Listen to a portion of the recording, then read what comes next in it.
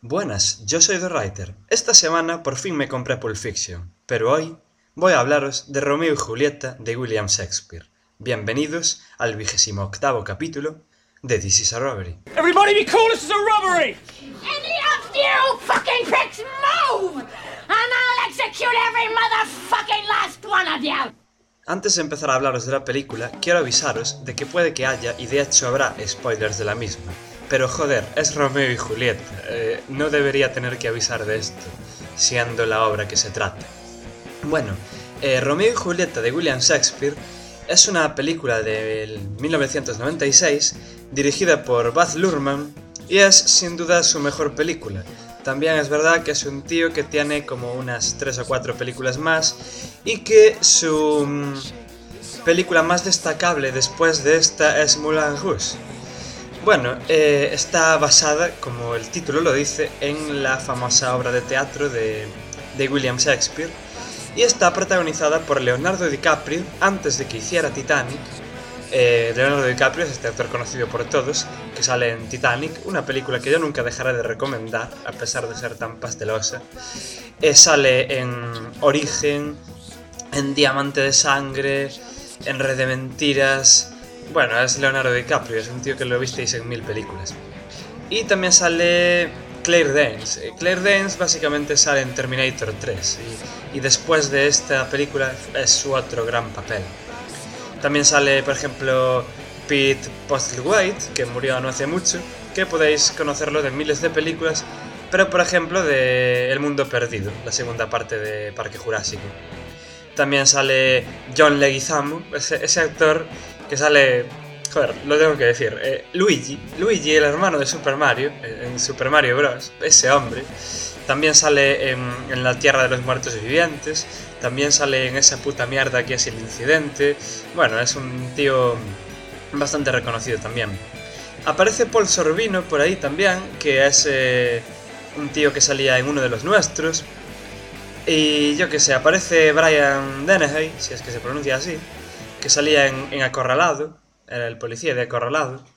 Y bueno, ¿de qué trata? Pues esta película es muy curiosa, porque ya desde el principio se nos cuenta de qué trata y cómo va a acabar, al igual que pasa en la obra de teatro. Bueno, esta obra de teatro transcurre durante la Edad Media en Verona, en la bella Verona. La bella Verona de Shakespeare se convierte en esta película en Verona Beach, efectivamente, Verona Beach, que es un lugar, que es una playa donde todo el mundo tiene camisas hawaianas. Pero la historia que se nos cuenta es la misma y de la misma manera, lo cual es muy acojonante. Vamos a ver, en la obra de teatro hay un coro que nos narra ciertos fragmentos. Pues en esta película hay una televisión que nos da las noticias y hace de coro. Y hay toda una serie de adaptación de la que ya hablaré dentro de un rato, que es así en este plan. Transcurre hoy en día, por así decir, la película esta, cuando ya digo, la obra transcurre en la Edad Media. ¿De qué va? Bueno, pues hay dos familias enfrentadas, dos familias nobles. Aunque aquí en esta película nunca se nos llega a decir, pero se nos da a entender por lo que vemos que son más bien familias mafiosas, son los Montesco y los Capuleto. Estas familias son enemigos mortales de toda la vida, que manchan manos de ciudadanos con sangre de ciudadanos. Y bueno, resulta que los Capuleto organizan una fiesta, y en esa fiesta consigue colarse el hijo de Montesco, que es Romeo Montesco, interpretado por Leonardo DiCaprio. Es una fiesta de disfraces donde Baz Luhrmann da muestras de su estilo, que si visteis Moulin Rouge es más o menos lo mismo. No tan exagerado, pero lo mismo.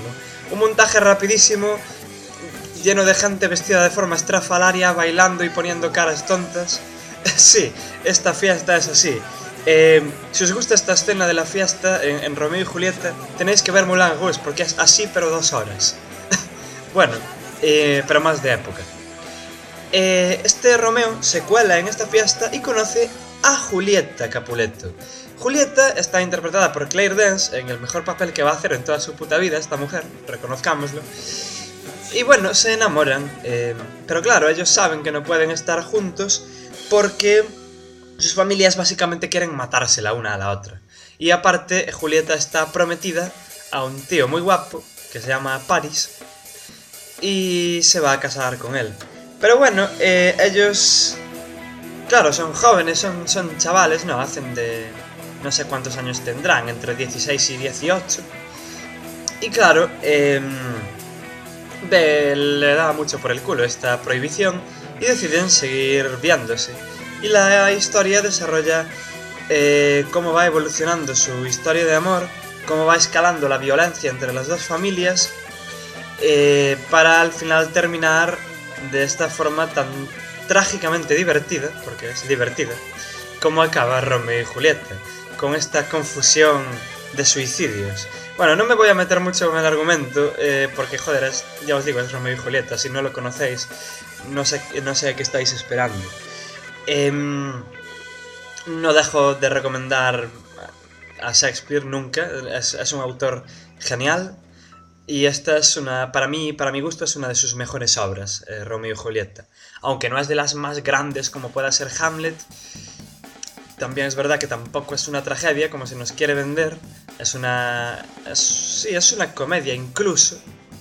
Entonces no es de las más grandes. De hecho, el mismo coro, la televisión en la película, nos avisa de que solo va a durar 2 horas. Y bueno, ahora a partir de aquí voy a hablar de los cambios que hace Luhrmann, que son muy mínimos realmente. Os cuento. Eso sí, antes de nada, tenéis que ver esta película, si queréis verla, tenéis que verla en inglés. No la veáis doblada a ningún idioma. Y no es porque el doblaje sea malo, que curiosamente está bien el doblaje al español. Es porque esta película coge el texto de Shakespeare casi literal. De hecho, le quita muy poco. Es casi... ver esta película es casi leer la obra. La obra está en verso. Vamos a ver toda la película en verso. Nos va a parecer muy divertida. De hecho, yo creo que el director buscaba que fuese divertida. Creo que incluso Shakespeare buscó, a ver, no de descojonarse, pero que sí que fuera de esbozar alguna sonrisilla. Y Baz Luhrmann supo captar esto bien, que es algo que la gente cuando lee Romeo y Julieta, o si vemos otras películas basadas en la obra, vemos que lo hacen todo muy dramático y tal, cuando yo creo que Shakespeare no quiso hacerlo nunca tan dramático. Esta película es una película muy divertida, es una película donde Mercutio, el amigo de Romeo, es una drag queen, donde todos, yo qué sé, es una película donde empieza explotando una gasolinera, en una bulla que hay entre los Montescos y los Capuleto. Vemos gente sacando las pistolas y apuntando, y la forma de coger los planos cuando apuntan es muy parecida a lo que hace Tarantino en Reservoir Dogs y en Pulp Fiction. El montaje es muy acelerado y curiosamente le queda muy bien a esta historia de amor tan exagerada. Los actores, yo que sé, están enormes todos. Y luego, bueno, la adaptación. Como ya dije antes, Verona aquí es una playa. Todo el mundo viste camisa hawaiana. Es muy divertido porque no desentona ver las camisas hawaianas, porque las lleva todo el mundo. No es como si ahora salimos a la calle y nos cruzamos con alguien y decimos, joder, lleva una camisa hawaiana. No, ahí como la lleva todo el mundo, pues no desentona, queda muy bien. Las pistolas molan mucho porque, por ejemplo, la pistola del Príncipe de los Gatos, interpretado por John Leguizamo, es una pistola que su empuñadura, se llama empuñadura, bueno, por donde agarras la pistola, hay una virgen. Él tiene un chaleco antibalas con una virgen también. La estética de la película es muy particular, o sea, es muy de este director. Y le queda genial. Luego, yo que sé, cosas que tal vez es lo que menos me gusta de la película. Es decir, queda muy bien, pero conociendo la obra es lo que más chirría. Las escenas en el bosque de Sicomoros El bosque de Sicomoros aquí es una playa desierta con un cine que se parece mucho a un teatro abandonado que parece que tiene cientos de años. Esto yo creo que quiere recalcar más el rollo de teatro de la película. La escena donde Romeo y Mercutio y sus amigos Montesco deciden ir a la fiesta de Capuleto son en este teatro-cine, no sabría decir yo si es un teatro o es un cine, y esto acentúa más el teatro de la obra. Pero a pesar de ser una obra de teatro y de ser una obra de teatro tan clásica, como ya dije, el montaje va muy acelerado y no hay esta sensación que hay en casi todas las películas de teatro de estar encerrados en 4 salas.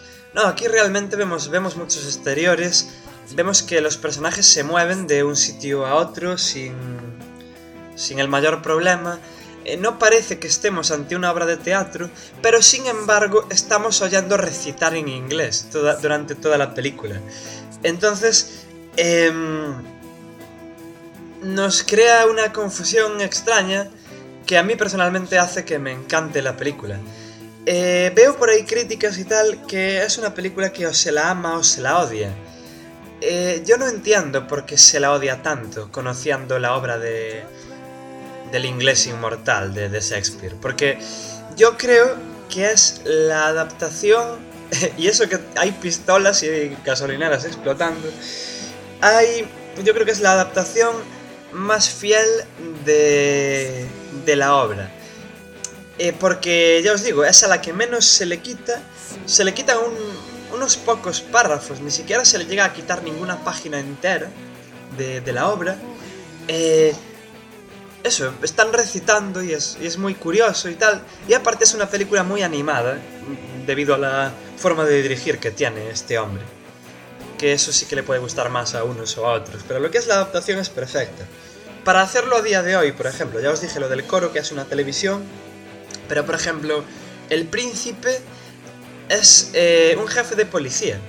Nunca dicen es un jefe de policía, pero lo ves vestido de policía, así como en ningún momento dicen que los Montesco y los Capuleto sean bandas mafiosas, pero bueno, vemos que tienen pistolas y se tirotean por la calle y son enemigos, asumimos que son. O sea, en ningún momento cambian el texto de Shakespeare. Por ejemplo, al principio de la película, uno de los personajes que dice dame mi arma de largo alcance y coge una escopeta. Dice, bueno, en inglés dice give me my longsword, mi espada larga, y vemos como en la escopeta pone escrito espada larga, y escenas de estas hay varias así en la película. Yo que sé, los personajes siempre se están moviendo. Por ejemplo, hay escenas, Romeo, antes de conocer a Julieta, está enamorado de otra mujer y está sufriendo porque esta mujer se va a meter a monja, entonces nunca va a tener nada con ella. Y en vez de estar quietos de pie hablando sobre el tema, están jugando al billar en un local. Y siempre hay movimiento y es muy interesante. Luego, por ejemplo, para dar más teatralidad al asunto, esta fiesta que organizan los Capuleto es una fiesta de disfraces donde vemos que Romeo sí se viste de forma medieval, con una especie de armadura y una cota de malla. Pero claro, es una fiesta de disfraces, realmente no se viste así por la calle el tío. Pero también está jugando con este tema del rollo medieval en el que transcurre la obra. Ya os digo, es una película muy, muy recomendable, sobre todo si os gusta la obra de Shakespeare. Este rollo de que transcurra en el mundo real, pero también es un mundo real un poco fantástico, porque parece que todos estos tópicos hawaianos, playeros, los tiene todos, estéticamente. Y bueno, queda bien, yo qué sé. La banda sonora acompaña bastante, a veces con temas bastante rápidos, a veces con temas lentos de acaramelarse. Yo qué sé, ahí hay escenas muy destacables que son las escenas destacables que tiene la obra. Por ejemplo, la famosísima escena del balcón es de llorar. Además es genial porque hay un momento en el que Julieta baja del balcón y se baña en una piscina, en una escena muy pastelosa, pero también es verdad que se da a eso, el diálogo, y le queda muy bien. Y hay momentos muy pastelosos, pero también hay momentos muy divertidos. Los personajes tienen un carisma tremendísimo todos. Y a ver, los actores y las actrices hacen grandes interpretaciones todos. Incluso DiCaprio, que ya os digo, en esta época no era el actorazo que es a día de hoy. De hecho, no era especialmente conocido, ya os digo, ni siquiera hiciera Titanic. Claire Danes, que es una actriz que el papel más importante que tiene tras este es Terminator 3, es la novia de John Connor, o sea, no es la rubia esta. Y bueno, hacen grandísimas interpretaciones cuando son actores totalmente desconocidos, con papeles muy importantes, porque darle verosimilitud a este texto, que está en verso, que es tan exagerado, y que por encima vistiendo como visten en esta película, pues y se lo dan. Bueno, a ver, toda la verosimilitud que Shakespeare quería darle, porque hay gente que no entiende esto. Romeo y Julieta era para sonreír un poquillo en el teatro, no era una tragedia de llorar como Hamlet. Los personajes no son tan profundos. De hecho, yo creo que lo que nos quiere decir Shakespeare en esta obra, aparte de entretenernos, porque yo creo que es una obra para entretener, pero más allá de eso, si le queréis buscar otro significado más allá del de ir a pasar el rato al teatro, es que los amores de juventud son muy apasionados y hay como que serenarse un poco. Es lo que nos quiere enseñar Shakespeare en esta obra. Y bueno, la película lo capta muy bien. Vemos estos momentos de humor que sin duda la obra tiene. No es un drama de llorar como el resto de las películas que hay sobre este tema, y como la gente que no la leyó cree. Y bueno, es genial. No sé qué más decir de la película. Eso, que tiene una estética muy marcada. O sea, a ver, la película os la recomiendo totalmente. Si no habéis leído la obra, id avisados, vais a ver la obra prácticamente tal cual. El coro, que es la televisión, os indica que va a durar 2 horas. Os indica que va a acabar mal. Básicamente, y aparte que aunque no hayáis leído la obra, os la sabéis. Es típicos clásicos inmortales que os lo sabéis. No sabéis de qué, porque no la habéis leído, pero os lo sabéis. Y vais a ver que lo que pasa en la película os lo sabéis. Pero aún así, es muy interesante. Ahora, si no os gusta esto de que esté en verso y tal, no os acerquéis, porque para mí es la mayor virtud de la película, que respete tanto el texto. Y si no os gusta, si os gustaría ver el texto más adaptado, que os contaran la historia pero que no fuera literalmente la obra de teatro, pues es mejor iros a otras películas. Pero esta es una película inigualable. De hecho, el éxito de esta película se trató de imitar con Hamlet más tarde. Hay una película llamada Hamlet 2000, que es un puto horror y yo no recomendaría a nadie, que está basada en la misma idea, ¿no? En hacer Hamlet, pero a día de hoy. ¿Qué pasa? Que no tiene no sé quién dirigió esta película, pero no le da el movimiento ni desborda tanto visualmente como esta, porque el cine de Baz Luhrmann es lo que tiene, nos desborda visualmente todo el rato. Y esta de Hamlet que os digo no lo hace en ningún momento, y hace incluso que Hamlet aburra. O sea, conseguir que Hamlet aburra es complicado, pues esa película lo hace. Pero Romeo y Julieta no, en ningún momento. Siempre es una peli muy entretenida, que no entiendo por qué la gente la ama o la odia. Personalmente es mi película basada en teatro favorita, por su total respeto, por la imaginería visual, por los actores. yo desde que vi esa película ya por su época no me pierdo una película de DiCaprio, ni me pierdo una película de John Leguizamo, pero desde el 96 veo todas sus putas películas.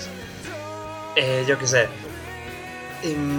A mí me encanta, es genial. Yo os la recomendaría. Tenéis que ir avisados de eso. Que no es una peli normal, por así decir. O sea, a ver, tampoco es una peli gafapasta, de hecho es todo lo contrario. La peli es un videoclip continuo de un bombardeo de imágenes. Pero no es la típica que esperáis de una adaptación de Shakespeare. Y eso le hace ganar mucho, a mi punto de vista. Porque se comprueba que ciertos textos, no todos, pero ciertos, y Romeo y Julieta es uno, se pueden adaptar literalmente, cambiándolos de época, y va a ser un texto totalmente válido para la época en la que se sitúe, y los personajes van a tener esa misma fuerza, van a tener ese carisma, y nos vamos a preocupar por ellos igual, y nos vamos a reír con ellos igual. No tiene por qué estar en la Edad Media siempre, ni tienen por qué hacer adaptaciones de lloriquear cuando la obra no era eso. Y bueno, ya os digo, totalmente recomendada. No voy a decir mucho más, porque no hay mucho más que decir. Solo que eso, es una de mis películas favoritas de teatro y es genial. Y bueno, ya para irme despidiendo, la música ha vuelto al Robbery. Y quiero que sepáis que la música que estuvisteis escuchando hasta ahora es de un grupo llamado Trent, de su disco The Simples Petits Humains. Perdonad, no sé pronunciar francés. Bueno, y por supuesto, para despedirme, las vías de contacto. Podéis encontrar este podcast en iTunes y en iVoox buscando This is a Robbery. Podéis escribir por ahí comentarios y reseñas. Si buscáis también This is a Robbery en las redes sociales, en Twenty y en Facebook, podéis ir a la página y enteraros de cuando sale un capítulo y comentar por ahí también y lo que queráis. También podéis ir, lo más importante de todo, a esunatraco.blogspot.com, que es el blog, y ahí podéis comentar todo lo que queráis. Es la única vía de contacto, aquí no hay correos, porque no quiero comeros la olla como otros podcasts, con miles y miles de correos que me llegarían seguro si tuviera una dirección.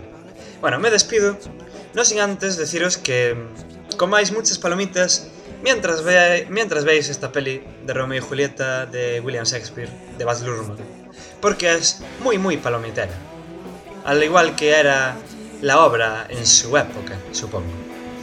Nos vemos, o nos escuchamos más bien, para la semana, con otra película. Sed buenos.